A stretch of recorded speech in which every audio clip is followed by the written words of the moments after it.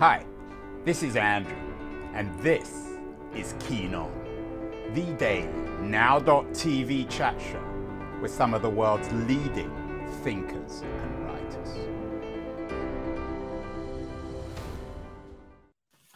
Hello, everybody. It is October the 11th, 2022, a Tuesday, New Books Day in the publishing industry. We've done a number of books on Berlin, and we're back in Berlin today. Did a show in August of this year, last summer, the summer of 2022, on Berlin with Sinclair Mackay, who has a new book out, Berlin, Life and Death in the City at the Heart of the World. It's a non-fiction book that presents Berlin as the symbolic heart of the 20th century. We've done a couple of Berlin novels too, one with Dan Fesperman, a Cold War novelist. He has a new book out, Winter Work, and another with a post-Cold War surreal Berlin book with the Anglo-Indian writer Amit Chaudhuri. He has a wonderful new book out, Sojourn. And we are back in Berlin today in the summer of Berlin in 1936, when Berlin was indeed the center of the world, the heart of the world, where everything was happening. The Olympic Games in Berlin in the summer of 1936. And my guest today has a new book out, a novel, That Summer in Berlin, Leisha Cornwell, and she's joining us from Canada, from Alberta, Canada, of all places. Leisha, welcome. Remind us of why Berlin in the summer of 1936 was the heart of the world, the capital of the world for a moment. Well, the Olympic Games were very controversial at that point. They were looking at the world was sort of looking at Berlin and saying, well, that we should boycott because they're anti-Semitic and there's violence and there's all sorts of stuff going on. And a lot of people around the world said, oh no, we want to do this, because Hitler's regime was actually quite admired. It was they'd gone from basically completely economically destitute after the First World War to a huge economic power in the world by 36. And so they were doing everything that they could to make this a very extreme Olympic Games, like better than anything that had ever been done before. They were inventing rituals that had never been seen. The stadium was the biggest one that had ever been. They did tour. They did, for the first time, they carried the Olympic flame in 1936. Yes. And that's such an iconic part of our Olympic rituals now, and yet it was designed to showcase the Nazis' connection to, or the Aryan connection to the ancient Greeks, who they considered the original Nordic people. So, yeah, I was just in Greece last week, and I went to the place where the Olympics were traditionally held. It's actually a remarkable site. On the Peloponnese. I would strongly advise people who visit Greece. So enough Greece, Leisha. So you've built this novel around the summer of 1936. You call it a romantic novel. I mean, many people will be familiar with your work as a historical romance novelist, a very successful one. This book is what you call historical fiction. Is it romance, or is it it has a romance serious kind of fiction? It has a romance in it, but it's not strictly a romance book. It doesn't follow the romance tropes of, sort of man and woman get together and end up together at the end of the book. They kind of do, but it's not sort of a guarantee. It's more about her story, about how she progresses, her arc of character development. So that's it's a bit, but there is a romantic element in it. When I started publishing historical fiction, my editor at the time said, well, you have this background in romance and we would really like to use that. So can you please add romantic elements to your book? Which, is not hard. It's quite fun. So yes, the characters are just a little bit more sophisticated and a little bit more I guess, developed than they were in my romances. You have a fictional Mitford girl at the heart of the book. The Mitfords were, of course, the British aristocratic family made up of remarkable girls. One very much involved, actually, with Hitler. One, Unity Mitford, who was a great sympathizer and friend of Hitler. Mm-hmm. Jessica Mitford, who was one of the great leftist critiques, I guess, of fascism and capitalism in the world.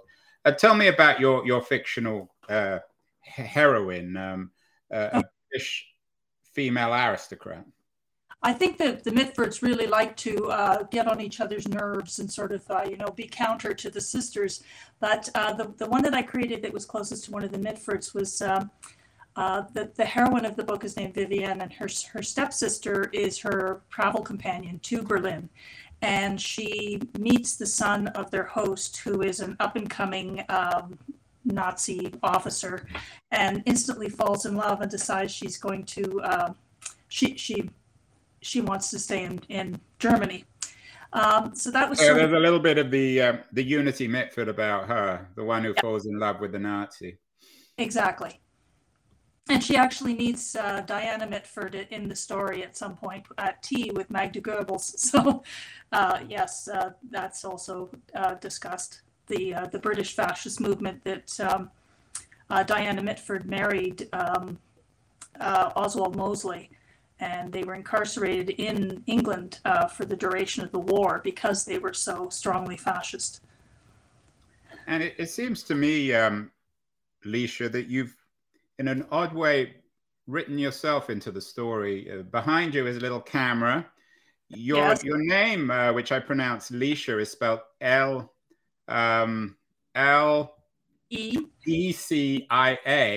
Yep. But of course, the real heroine, if it's a gendered term of the book, is a camera, the Leica.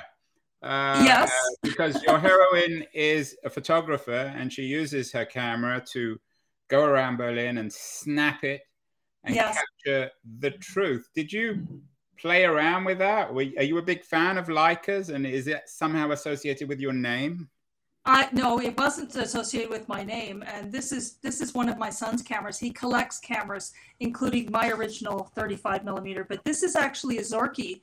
It was made after the war. It's very similar. It's a copy of a Leica. So this is what we have as our stand-in Leica for pictures and things like that. But I did go to a camera store, a vintage camera store, and consult with one of with the man who owned it, and asked him questions. Well, how would this operate? How would she be able to load it? Would she have to do that on the fly, or would she have to do it in the darkroom? And he sort of taught me everything I needed to know about how a real Leica would work in 1936. He even put it on the counter and said, "There is your Leica. That is what you're looking at." So yeah, there's a new one out there. It's just for photographer geeks. You can buy now a $20,000 Leica, and it has 0 megapixels. I'm curious also in terms of your research and your thinking for the book. Leni Riefenstahl, of course, was a really important figure in Nazi propaganda world, also a talented artist in her own right. She made a 1938 movie on the Olympic Games, on the Berlin Games, called Olympia. Yes. This idea of the camera and women leveraging their power behind a camera, was that something you gave some thought to for the book? Oh, I loved reading about Leni Riefenstahl. She, in a time when the Nazis and world movie making in general was incredibly anti-feminist, she stood out as someone who was really respected, and she was extremely innovative. I mean, when Hitler asked her to film the Olympics, she took a year before the games started to invent film techniques and new camera lenses and new methods for filming underwater stuff. So it was really quite remarkable. Although, I mean, this is not a book or a conversation about Leni Riefenstahl, but no, but she is interesting. Admired. I mean, she was a Nazi.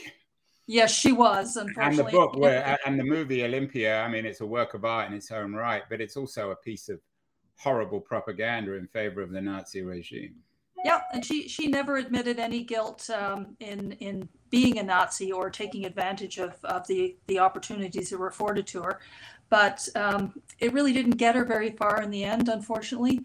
I mean, she tried to promote Olympia in the U.S. in 1938, and when she got there, it was just after Kristallnacht had happened, which was a huge riot that in Germany that targeted Jewish businesses and people, and there's a lot of death and destruction. And nobody in Hollywood would even take a look at her. So she sort of had to leave, slink away in disgrace. So, well, that's a reassuring story. The Olympics, of course, it were, I guess, in some ways, a propaganda victory absolutely, for the Nazis, but also significantly embarrassing. They're very well known for the success of Jesse Owens, the Black American athlete. To what extent did Owens and his success, do you think, undermine the Olympics? And I assume in the narrative you've got some stuff about Owen. A little bit, not a lot about him. He wasn't the focus of the book, but he is mentioned, and the effect that he's having on the games, and how he's sort of making the Nazis a little angry. He was extremely important, and yes, it was a very powerful thing that the world saw, and I mean that's why he's probably the most famous Olympic athlete ever. And he made one of the German athletes, a guy named Lutz Long. He saw that Jesse Owens was very nervous during the long jump, and he gave him some advice, and they ended up being very, very good friends. And Long was actually told, "No, you don't do that. You are not friends with this person."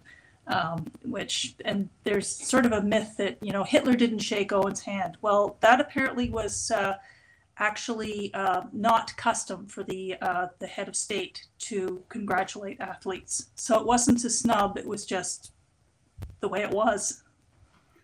Were there any Jewish athletes, say in the American team or in the British or French teams? I assume there were. There was one girl who was trying to get onto who was included on the German team, and a lot of them participated. Like if you were German, you left Germany and participated with other teams. And I'm not sure of any specific athletes. That's not something that I researched. I looked more at people like Jesse Owens and things like that than I did at other individuals, because I wasn't going to be including them. So. Lecia, one of the most famous images of all from a Leica camera was, and people watching this can see the picture of a Soviet soldier placing watches, a Soviet flag on a Berlin rooftop, a completely destroyed Berlin rooftop. Yes. The interesting thing, it never really occurred to me, but think about your book in Berlin in 1936. It was an entirely different city than it is today. Just as if you went to London in 36 or New York or Paris, it's relatively similar. But the Berlin of 36 was entirely different from the Berlin of 2022. What was it like architecturally? I think it was very traditional and very sort of old world European. And I mean, there was a lot of new Nazi architecture being built in this sort of very brutalist style, very oversized, sort of designed to make people going in there feel small and scared. Phallic, in other words. Yes, rather. Well, one of the most amazing facts that I read was in 1945, the fellow who headed what part of the Olympic Committee in Germany, he got all the youth in Germany into the Olympic Stadium, and he said, okay, you are now going to war. You're going to, in the Olympic spirit, you must fight the Russians and defeat them and save our fatherland. So it's gone from being a celebration of youth to being a sacrifice of youth. And it was just such a, shiver goes up your spine thinking that it turned into that in the end, which is, In your research and in the novel, do you deal at all with political opposition, domestic opposition to the Nazis in Berlin? Berlin historically, and it remains still as a bastion of the left. Yes. And in 1936, we had the first broad imprisonments. What year was Kristallnacht? Was later, right?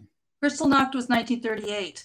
Right, so Kristallnacht was 38, and it was illegal, I think, to be a communist or even a socialist, but they hadn't imprisoned half the levels of people, in addition, obviously, to the Jews.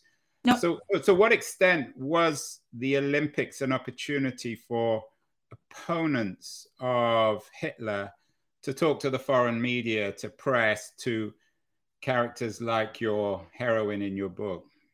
Well, they did their best to get the message out. A lot of journalists saw through the facade and sort of told the world, and a lot of others were like, "Hey, they're pretty good. They're obviously nice folks. You know, we should give them the benefit of the doubt." You had things like just miles outside of Berlin, they were already, while Jesse Owens is running in the stadium, they're building Sachsenhausen, and they had sort of outside the country, they had pamphlets printed that looked like ordinary tourist brochures, and then when you opened them, they had pictures of concentration camps and maps showing where all the political assassinations had taken place.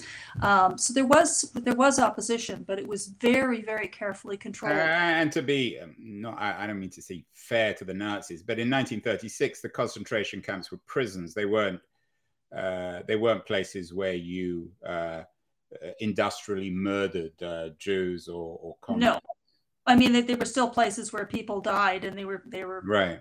They were treated miserably, and press that were allowed to go to tour these camps sort of met by sort of prisoners who were saying, "Yeah, I mean, to what extent did the Nazis in 36 during the Olympics, did they sort of open up Berlin? I remember when the World Cup was held 4 years ago in Russia, in Putin's Russia.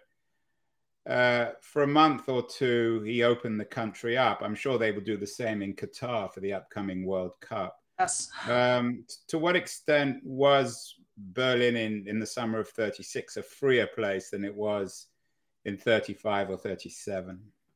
I think it was a freer place, but yet it was also carefully controlled. I mean, the athletes had guides to take them basically from the athletes' village to the stadium, and the same with the journalists. They were sort of taken to places where they were seeing what the government wanted them to see and report on. So that was it was otherwise everyone was supposed to be nice to everyone else. There was even a rule, if it's a foreign Jewish person, you have to treat them with the same courtesy and politeness you treat anybody else. But they suspended arrests of Jewish people for crimes, and they were very, very careful about what they were showing the world. And the Nazi newspaper Die Stürmer was sort of hidden away and not displayed during the Olympics. And they would make fabulous speeches. I think Goering made a speech saying, "Look, we just want to be a good friend to the rest of the world and good world citizens. And we mean no harm. We're a peaceful nation." And in the meantime, they were having meetings with Hitler, and Hitler issued a memorandum, which was issued during the Olympics, saying that I want this country to be ready economically and militarily to go to war within 4 years. So they were already planning to do this, and yet they were standing up there and lying. But at the heart of your story is this British female aristocrat who is surrounded with appeasers. I mean, it's easy in retrospect to be critical of appeasement, but in 1936, it wasn't obvious to many people, maybe Winston Churchill, but he was an outsider. No one treated him as if he was sane in 1936. It wasn't obvious at that point that Germany was going to go to war. And it certainly wasn't obvious that they were going to pursue the final solution.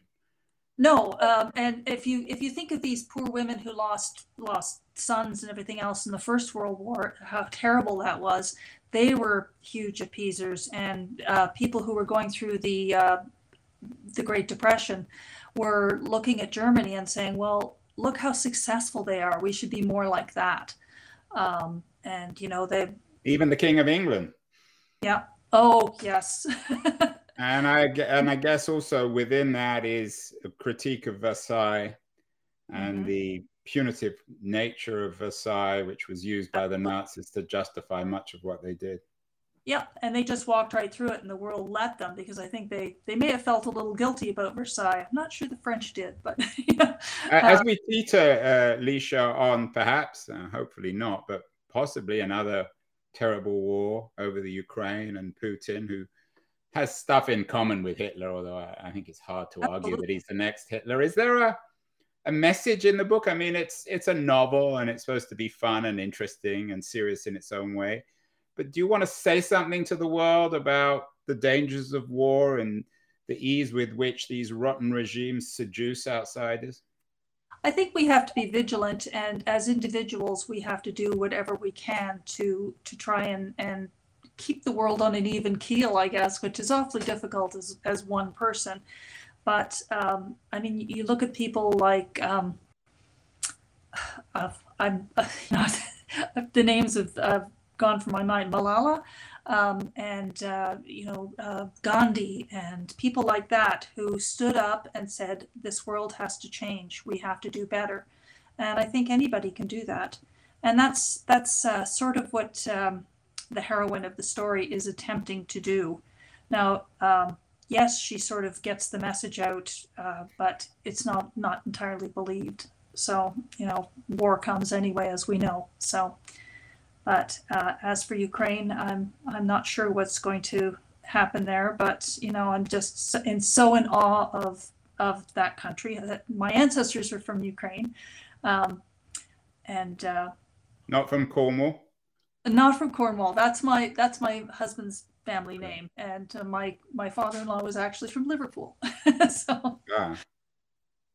So yes, we're Scottish and English on my husband's side, and Ukrainian English on my side. So, Leisha, you're a prolific writer. You've sold many tens of thousands of books. You obviously have a lot of fun writing, do you? Yes, yeah, it keeps me off the street. Well, in Canada, is it bad to be on the street? Well, I think it's bad to be on the street anywhere. So yes, it's not a huge... Do you have any tips? I mean, lots of aspiring Leisha Cornwalls who would like to turn out these best-selling books, romance books, novels, anything about your style, your research habits, your discipline, anything that you can impart to our audience of some of them at least are wannabe authors of popular fiction?